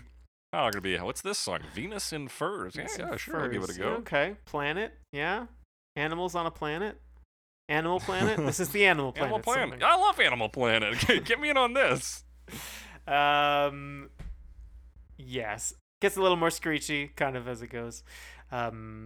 This one, like they set up that loop, but this one does less of the like cacophonous background that a lot of them do.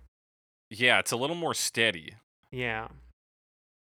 And 'Cause then it really there's is sort like of that loop, and then just like a Yeah. little bit of auxiliary plucking around at this. Dun, dun, dun, Yeah. dun, dun, Although later on, that plucking or strumming, I guess, dun. kind of, it sounds like they're amplifying and they're turning it up a bit on the like, what's that? I mean volume, kind of like the input gain, Yeah, and then yeah. it like just kind of starts to break up a bit.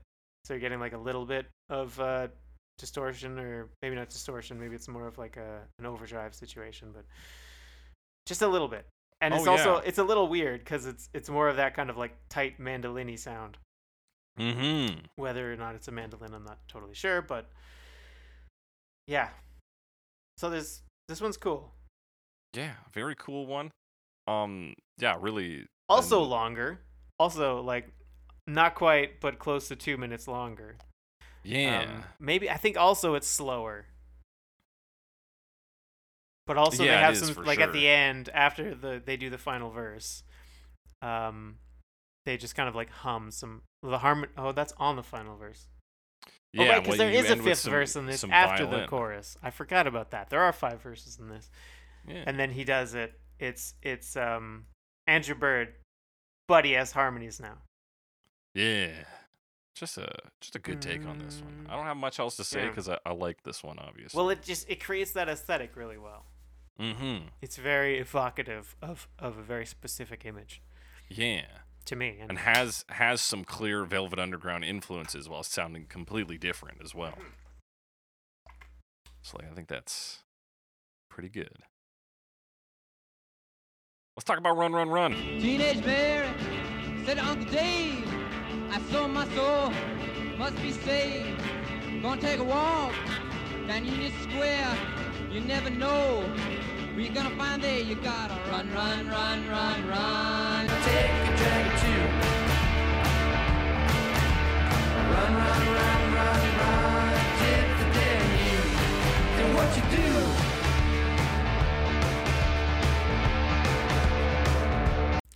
Gotta run, run, run, run, run.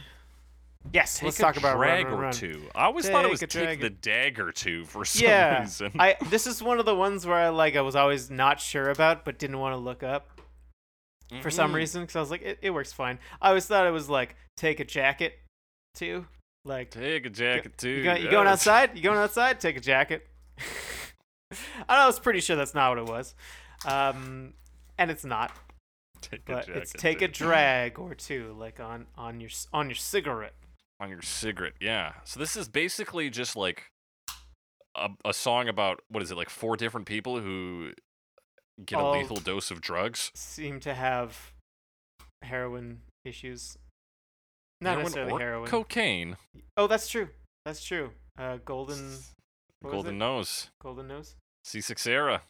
Is it And she's Sarah? seasick. Had a Oh, golden maybe I nose. don't know. Yeah, Also, Seasick Sarah. hobnail boots. Hobnail boots. Final that the word hobnail boots get brought up. It's just a type of boots. They have like nails in the soles, so I guess they're very durable because of the nails, and also they seem to have like better traction. Mm-hmm. And apparently they're not very expensive. Yeah. So the reason that line always sticks out to me is "Happiness is a Warm Gun" by the Beatles also mentions hobnail boots, and I haven't looked it up until now. So now I know what those are. There you go. Hobnail boots. I mean, how do you... They gotta be like short nails or something, right? Yeah, Otherwise there's you kind of need- like studs sticking out the bottom. Yeah. I see that I here. don't really know how they work Yeah, so this one's exactly. about...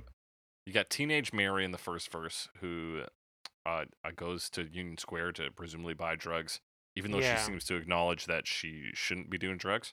But she can't stop. Yeah. You got Marguerite Um, Passion, who wasn't doing well. I think she's suffering from withdrawals, right? And then She's getting sick, yeah. yeah, Went to sell her soul, but didn't know. Think she could buy it. yeah. I think she could buy it. She wasn't high. Maybe I think her soul she's- back? She, right. Thinks she could buy her soul back. That makes sense. Then C6 Sarah got too high and she turned blue, so she died. And all the angels were like, "Oh God." Like, what do we do with over this? that one? Yeah, Oh, like no. how do we? And then you got Beardless Harry, who just rides down to fucking basically kill himself. He figured he was good to get himself to heaven. He can't get it. He says he couldn't get a small town taste, so is he unable to access his drugs? Can he not get it? Maybe. Is there no one? Maybe he doesn't have money. And then of course the chorus, "Run, run, run, run, take a drag or two." The probably notable line is "Gypsy, Death, and You," which of course is not a phrase that I've ever heard used, but apparently does refer to overdosing. Gypsy Death. Yeah, Gypsy Death. I was unfamiliar with that until this week. And so that's kind of the song. It's about drug users in New York. Similar to I'm Waiting for the Man, but Yeah. this one seems to be about them, ones who are right on the cusp of death or in the throes of it, indeed. Yeah. So, again, I never got that out of the song because I didn't know what the words were. Yeah, I got that there was a sense of danger and being on the run. Because you got to run, yeah, Yeah. And I thought you had to take a dagger with you as well, so I... to protect yourself, right? Yeah.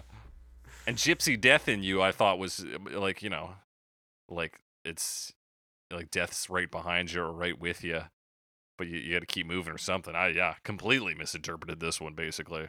Yeah. Yeah, me too. Honestly, I don't even know what I thought this song was. I just kind of like the sound of it. Yeah, in a way, because the sound of it is another driving rhythm piece. Ding ba ding da ding da doodle, kind of similar to Roadhouse Blues. So we got a real blues Oh, vibe yeah. on this one. Yeah, it was just that riff, but a Mhm. little faster and higher. Yeah. And this one has a then- lot of that bling, like fast plucking. Yeah, we're getting more of that noodling guitar in, which is going to be sort of a staple for the songs here on out, Mm-hmm. where it's playing around the rhythm section there. Yeah, and some like really intense feedback too. We start to get on this one. Yeah. Which we see more, but like this is really where it comes in. Really just screeching feedback. Screeching feedback and a sort of a shouting performance from Lou Reed. Teenage Mary, and then you get a guitar lick after each one of those little shouted chunks. Said Uncle Dave, I saw my soul, I must be saved. Yeah, when you describe it, it sounds like the blues. You know, It does, say a really. line, do a guitar lick, but it doesn't really sound like the blues that much. At least not our sort of modern version of that, like our modern idea of the blues. Well, yeah, because the blues tends to relish in those guitar licks between lines, whereas this is like, it's like gonna get that out, and get to the next line. It's it's a little frantic in its Definitely ways. frantic, which is kind of part of the run run run thing, right? There's a lot Yeah. of frantic sounds in this, for sure. And we do get one of these like sort of thin screeching guitar solos that you talked about earlier. Really fast, lots of fast picking and strumming. Yeah. And while there is like a backing track with it, like the rhythm section is still going, it doesn't necessarily play into that. Particularly around like the 150 mark. It's like like it is just that like scratching of notes that you'd expect from an amateur musician. Right. But he's managing to not. No. Oh, yeah. It's. But I will say it is undeniably music and cool and sounds good to me. Yes. Somehow, I don't fully know how, but it does manage to do that. Yeah. I don't know if it's just like because like the chops are already demonstrated in the solo. Like you can tell they can play well. Mm-hmm. So it's almost like an establishment of trust. And he's like, I'm gonna do this weird shit for a bit, and you just gotta hang on, like, and trust me that it's good. And so that I trust, and I go like, yeah, we're doing something here. Yeah, and I say, yeah, all right, and then I do. And I do, and it is, yeah, all right. Now, on the other hand, Mm-hmm. there's the cover. There's the cover by Kurt Vile. Kurt Vile. Spotify calls him indie rock. Yeah, This he's is a sort little of like psych country rock. to me, like this version. He's got some bluegrass in his background. Mm-hmm. I thought this one didn't need the extra 2.5 minutes. I think you may be right there, Alex. I think it is. There is a radio edit version that's even short. That's shorter than the original. I didn't really Right. listen to it though. Yeah, nor but did I, 'cause 7-minute I was gonna version. listen to I the thought that was a bit much. It does something. It's very similar to the original in that it kind of sets up the rhythm and it just goes on it. It's more of like a boogie though. Yeah. It's kind of got that like rock and roll boogie thing going on. Yeah, and you're right. There's a little bit of country vibe in there. Yeah. Now, I have recently been getting into Kurt Vile. And Okay. the album I know of his is, let me see, I'm going to pull it up here. Because it's very different from this as well. Waking on a Pretty Days is the one I know by him. And that's, Okay. I would encourage you to listen to it because I think it's a great album. But yeah, it's Check it a out. different vibe from this. I think he wins the award for safest cover. Because I don't think this, Yeah. like, even Waiting for the Man, which wasn't wildly different, still tried to put a different, like, tone on it. Whereas this is basically your closest to an update track. This is, it's Run, Run, Run, but, like, a little extra country vibe in there, maybe? Yeah, and I mean, it doesn't really have that hectic feeling of the original. No, it really the leans same into way. that, like, polished rock vibe. Like, even that Yeah. opening on the drums, that boom, ba-dum, da-dum, da-dum, like, Yeah. that's a And staple. It of really rock and leans roll. into the boogie, and I think that's why it's so long because it like really lets that like for dancing purposes or whatever Mm-hmm. kind of thing, or you can kind of bar boogie or whatever, which is like Yeah. fine. It didn't really hit for me as well as some of the previous car. I didn't think it was as interesting, but yeah, it is Yeah. very close. It is very close, and I structurally think he and is. safe. like a pretty close acolyte of Velvet Underground. I think if you go listen to Waking on a Pretty Days and like listen to him sing, you're gonna go, oh yeah, this dude Right. loves the Velvet Underground from way back. Yeah, And and that's like a- I get it. I do too. Yeah, I get it. I just- get it. I yeah. too. But I think when your musical style is that close, like you're not as many degrees removed as some of these other artists, the amount of spin you can put on it without just sounding like you're a big Velvet Underground fan is a little limited. Yeah. And ultimately I didn't think this cover was that interesting. And didn't No, need to be I as think long. I agree with you as well, especially because this one, with its crazy guitar solo, gives you the opportunity just to flat out basically do To whatever do you want for a something. minute. For at least a minute of this song, you can fuck around. And like and they do really a bit put of your mark on fucking it. around. Like there's some kind of synthy stuff and some other ambient noises. And there's like that stuttery. I don't know how they do it. They're like vom vom vom vom vom. Kind of sounds like they're adjusting Yeah. maybe the volume on the guitar. There, there are some good effects on this one. Yeah. Like it's smartly put together, but it is not boldly put But together. yeah, ultimately I kind of like there's like a 2-minute section where it's mostly just that like boogie. So it was just kind of not super interesting to me. Mm-hmm. And that's unfortunate because I coming into this, I saw Kurt Weill's name. I was like, oh, cool. I really do like his stuff, and this seems like would be a good fit. And the answer is yes, it is a good fit, but that doesn't. It's mean too, it's too gonna good a be fit. Too good a fit. It's too good a fit. It fits too well. Which is unfortunate, but hey, it's still solidly built. It's always weird when we talk about these sort of like Goliath compilations and have to call one shit because it's really like not Yeah. shit, but it's not Like, it's not a standout by any It's means. fine. It's fine. Let's talk about All Tomorrow's Parties, though. All I think Tomorrow's that's where we're gonna Parties. go. What costume shall the poor girl wear to all tomorrow's parties? A hand-me-down dress from who knows where. Hand-me-down dress from who knows To where. all tomorrow's parties.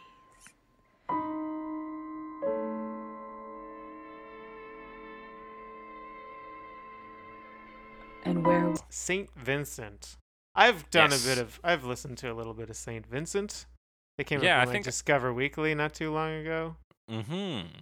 They just came out with I don't know their songs by name, but I No. listened to one of their albums. It was pretty good. Yeah. No, good stuff on there. I want to be clear. Saint Vincent is the person, right? I mean, Oh, obviously I she's don't not a remember. saint, but I think she's Alice Coopered, right? I actually don't know. Oh yeah. Yeah, Yeah. known professionally Okay. as Yeah. Saint Vincent. She began her music career as a member of the Polyphonic Spree, which is a name I've heard but know nothing about. And she was a So- member of Sufjan Stevens' touring band before going solo with her own band, which I guess is probably also called St. Vincent, in yeah. 2006. Yeah. But we're a little bit ahead of ourselves because we do need to talk about the original first. We do. Getting a little too excited. But I'm glad you're excited because I think this is a very fun version we're going to talk about. The Rolling Stone review didn't seem to think this one was worth all that much. I think it's great. We're going to talk about this. According to Lou Reed, the song All Tomorrow's Parties is, quote, a very apt description of certain people at the factory at the time. I watched Andy watching everybody. I would hear people say the most astonishing things, the craziest things, the funniest things, the saddest things. And then John Cale expands on that in an interview where he says the song is, quote, about a girl called Daryl, a beautiful petite blonde with 3 kids, 2 of whom were taken away from her. And this is Warhol's favorite song by the Velvet Underground, apparently. All Tomorrow's Parties. Yeah, it's another Nico sung song. right. And it's sad. It's a sad song. It's all about, I mean, it starts with what costume shall the poor girl wear, right? Like she's going to these parties but she's not herself. Like she has to put on a face. Yeah, and she For can't other really people. afford to keep up with Yeah. these lifestyles. All Tomorrow's Parties, and she's a poor girl. So she's definitely trying to be something she is not. Mm-hmm. She's trying to appear affluent and she just looks like a clown, Yeah. perhaps. She's at trying to least be some part of the cases. scene, and she can't. I mean, she's being observed, right? Like she's Mhm. not the narrator. She's being talked about. The person says, "Look at her. We can all see." Like it's just a Yeah. costume, one, and two, like it's all yesterday's gowns. You know, she's not wearing the latest thing. She's wearing apparently Thursday's rags. I don't really know what that means. People seem to think it relates to this child's. Now later she says Thursday's child, which I looked up Yeah. the rhyme, mostly because there's a David Bowie song called Thursday's Child as well. Yeah. But There is. the rhyme goes: Monday's child is fair of face, Tuesday's child is full of grace, Wednesday's child is full of woe, Thursday's child has far to go. Friday's child is loving and giving, Saturday's child works hard for a living, and the child born on the Sabbath day is bonny, blithe, good, and gay. So I guess that's the idea, is when a child, what day of the week a child is born on. Pretty sure I was born on a Wednesday, so oh well. Oh, nice. I was born on a Friday, so holler out. I guess Wednesday's a bad deal, right? Full of woe. Full of woe, which doesn't seem 100% accurate, but anyway, yeah, has far to go. So I think that's the implication, at least later there. Yeah, I'm also wondering if the party week holds a schedule slightly different to the work week. So if it begins on Thursday, it goes through to Sunday, and then Thursday's rags, she's got hand-me-down dress. How many did she have? Right. Maybe just the one. So Thursday's rags, because they've been worn out to fucking 3 different parties at least 3 or 4 days of different Right. parties. She's not changing because she's not affluent or whatever. But yeah, Yeah, that's really the idea of the song, is she is trying to fit in with this society she maybe doesn't 100% fit in with, or at least isn't completely accepted in, because she's not able to afford some of the things that are expected of her. Yeah. And she'll turn once more to Sunday's clown and cry behind the door. So she is suffering. And she is aware, and she really wants to fit in, but she doesn't. Again, basically she'll die unmourned is what it comes down to in the third verse. Yeah, so that's pretty sad. It's a sad song. It is a very sad song. And it was one of the singles they released, the A side, where the B side was "I'll Be Your Mirror." So, hey. Let's talk about how this song sounds, though. It sounds a little like this. I'm kidding. I'm not gonna do that. It's another one where they really set up that rhythm, and in this one it's fast piano chords. Really throughout, to the point where that kind of it sort of melds together into this like chimey sound space, even though it's piano. I don't know how to describe it exactly, but yeah, it's is this the one where they used a prepared piano? I don't know. So they yes, first pop song to use a prepared piano. So this is a piano they just put garbage into the piano, like forks and shit. I just like threw stuff into it so it sounds weird. Yeah, to alter the sound of it. Huh. So you can find pictures of them, I think, if you look up prepared piano. But that might be what's accounting for that sound there. Oh, temporarily placing bolts, screws, mutes, forever erasers, and other objects between the strings. John Cage's dance. Cool. So like some notes are just weird. Huh. Yeah, so like it sets that up, and there's some of that thin guitar playing and soloing and fast strumming and stuff as well. And then Nico's deadpan delivery on the lyrics. That's right. Yeah, that really is what makes up this track, isn't it? Yeah. Perfect. Let's talk about St. Vincent then. Yeah. And Thomas Bartlett is also on this track. He is, I don't know if he produced this, but he does production work. He's also a pianist. Also known as Dove Man. Oh yeah, Dove Man. Which is exciting. Yeah, pianist, producer, so he's done production work for yeah. St. Vincent before. But what they've done with this one is they have changed it pretty significantly. They don't have that rhythm on the piano or anything. They do have some piano, but it's all ambient stuff and ambient strings, ambient piano, and then all the vocals are spoken word, but in like various styles. Yeah, and sometimes echoed by like a Yeah. robot or vocoder style vocals. Yeah, or so, like- sometimes those are the leading ones. There's a couple normal ones. There's like a really filtered one that comes in mostly in your right ear, and then a less filtered, still mostly normal, in your left ear, and then these really digitized voices that are often, they often repeat, and then a whisper sometimes. So all the lines are said in one of these ways, and then sometimes they layer them, so there's more than one at a time, but it kind of changes around. Mm-hmm. Yeah, it's very sorry, you know what, Alex? I didn't listen to a single word you just said. I had zoned out for a second there. I was just talking about how the vocals work. Okay. How they're sort of yeah. different styles of spoken word that are used in different parts and sometimes at the same time. Right, yeah. And then there'll be anything from like a robot to a whisper. And quiet Yeah. behind the door. Mm-hmm. Yes. This is but when this one came up like in casual listening, I had to check to make sure I was still like on the right thing. I was like, what the fuck? What is this? Yeah, completely bizarre. It reminds me, the vocals kind of remind me. I don't know how familiar you are with the track, the Velvet Underground track, A Murder Mystery, I don't know I it. believe is the name of it. It's off of the Velvet Underground, but not the Velvet Underground and Nico. Right. And it involves why it reminds me of that is it involves two people talking typically over each other, and one of them is speaking in a very swift fashion, and the other is this sort of low droning voice. If you go to the song The Murder Mystery by the Velvet Underground and switch to the minute mark, you'll hear what I'm kind of talking about there.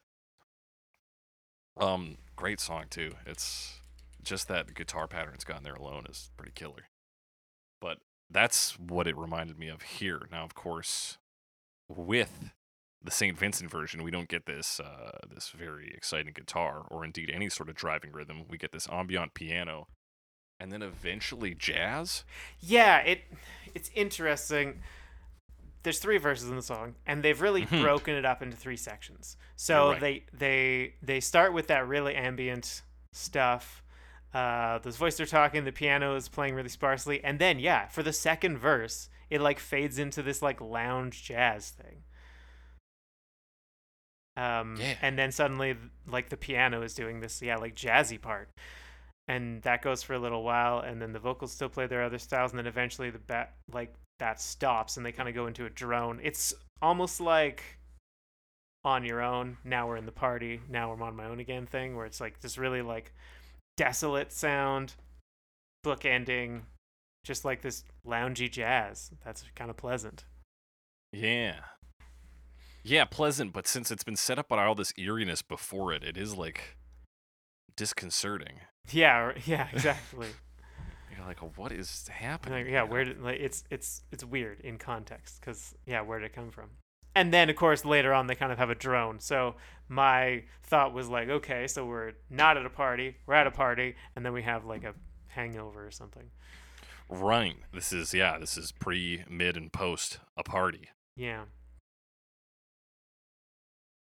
Yeah, and this very like gentle piano too that comes in.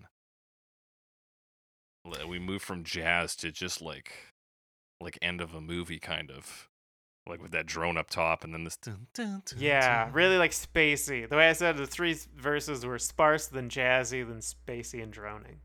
I would say that's a fair take. That was I my think- descriptors I used.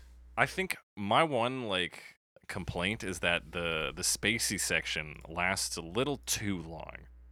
I feel like you In could the have end. kept it at the end and then maybe squeezed in a different section, but maybe I'm trying to be. Oh, right, because they I'm do trying to really get get too into that much. piano stuff for a while, and it plays like twinkly upper octave stuff. Yeah. Because I think it would have made a great ending, just this piano being like weirdly gentle after we've gone through this strange musical journey. But I think we almost need a coarser section before it, something a little rough. Maybe. Yeah, I mean, I kind of liked it. Again, it has a pleasantness to it, even though it kind of has an eeriness to it as well. Yeah. If you like, kind of like that ambient stuff. So when I was listening to it, I just kind of let it sort of float by, like I've said about other versions as well. Sure, yeah. So And in overall, I think context- this is a very cool version. Yeah, so I thought it sounded really cool. And just because I want more out of it, I mean, that's like a good Yeah. complaint, right? It's not the worst. But yeah, not the worst. And it is actually shorter than the original by a minute. Interestingly enough. Interestingly enough. So it is a Considering weird how- little journey. How slow it feels relative Yeah. to the original. Yeah. Yeah, Alex. Yeah. All right. I don't know how this is going to sound in the cut, but we took a short break to discuss, and we've just finished talking about All Tomorrow's Parties, which puts us at roughly the halfway point of an 11-song album. So, we're halfway there. We have 5 tracks left. We don't want this episode to run for 3 to 4 hours because we've done that before and nobody listens. So, we're going to cut it here, and we're going to continue to talk about this tribute album next week on Cover Me. That's right. We're doing a 2-parter episode, first in Cover Me history. And that means we're at the end of the episode, folks. Be sure to rate and review us. We're on Spotify, Stitcher, Google Podcasts, Apple Podcasts, your favorite podcasting app. Talk to us on Twitter, #CoverMePod. Let us know what you think about the album so far. Let us know if you've listened to it yourself. And, tell your friends about us. You can email us at covermepod@gmail.com. Send us your comments, questions, suggestions for future episodes. Tell us about other tribute albums out there. These are a lot of fun to do. So would love to do more of them. And as we always say on Cover Me, everyone who listened to Cover Me started a podcast.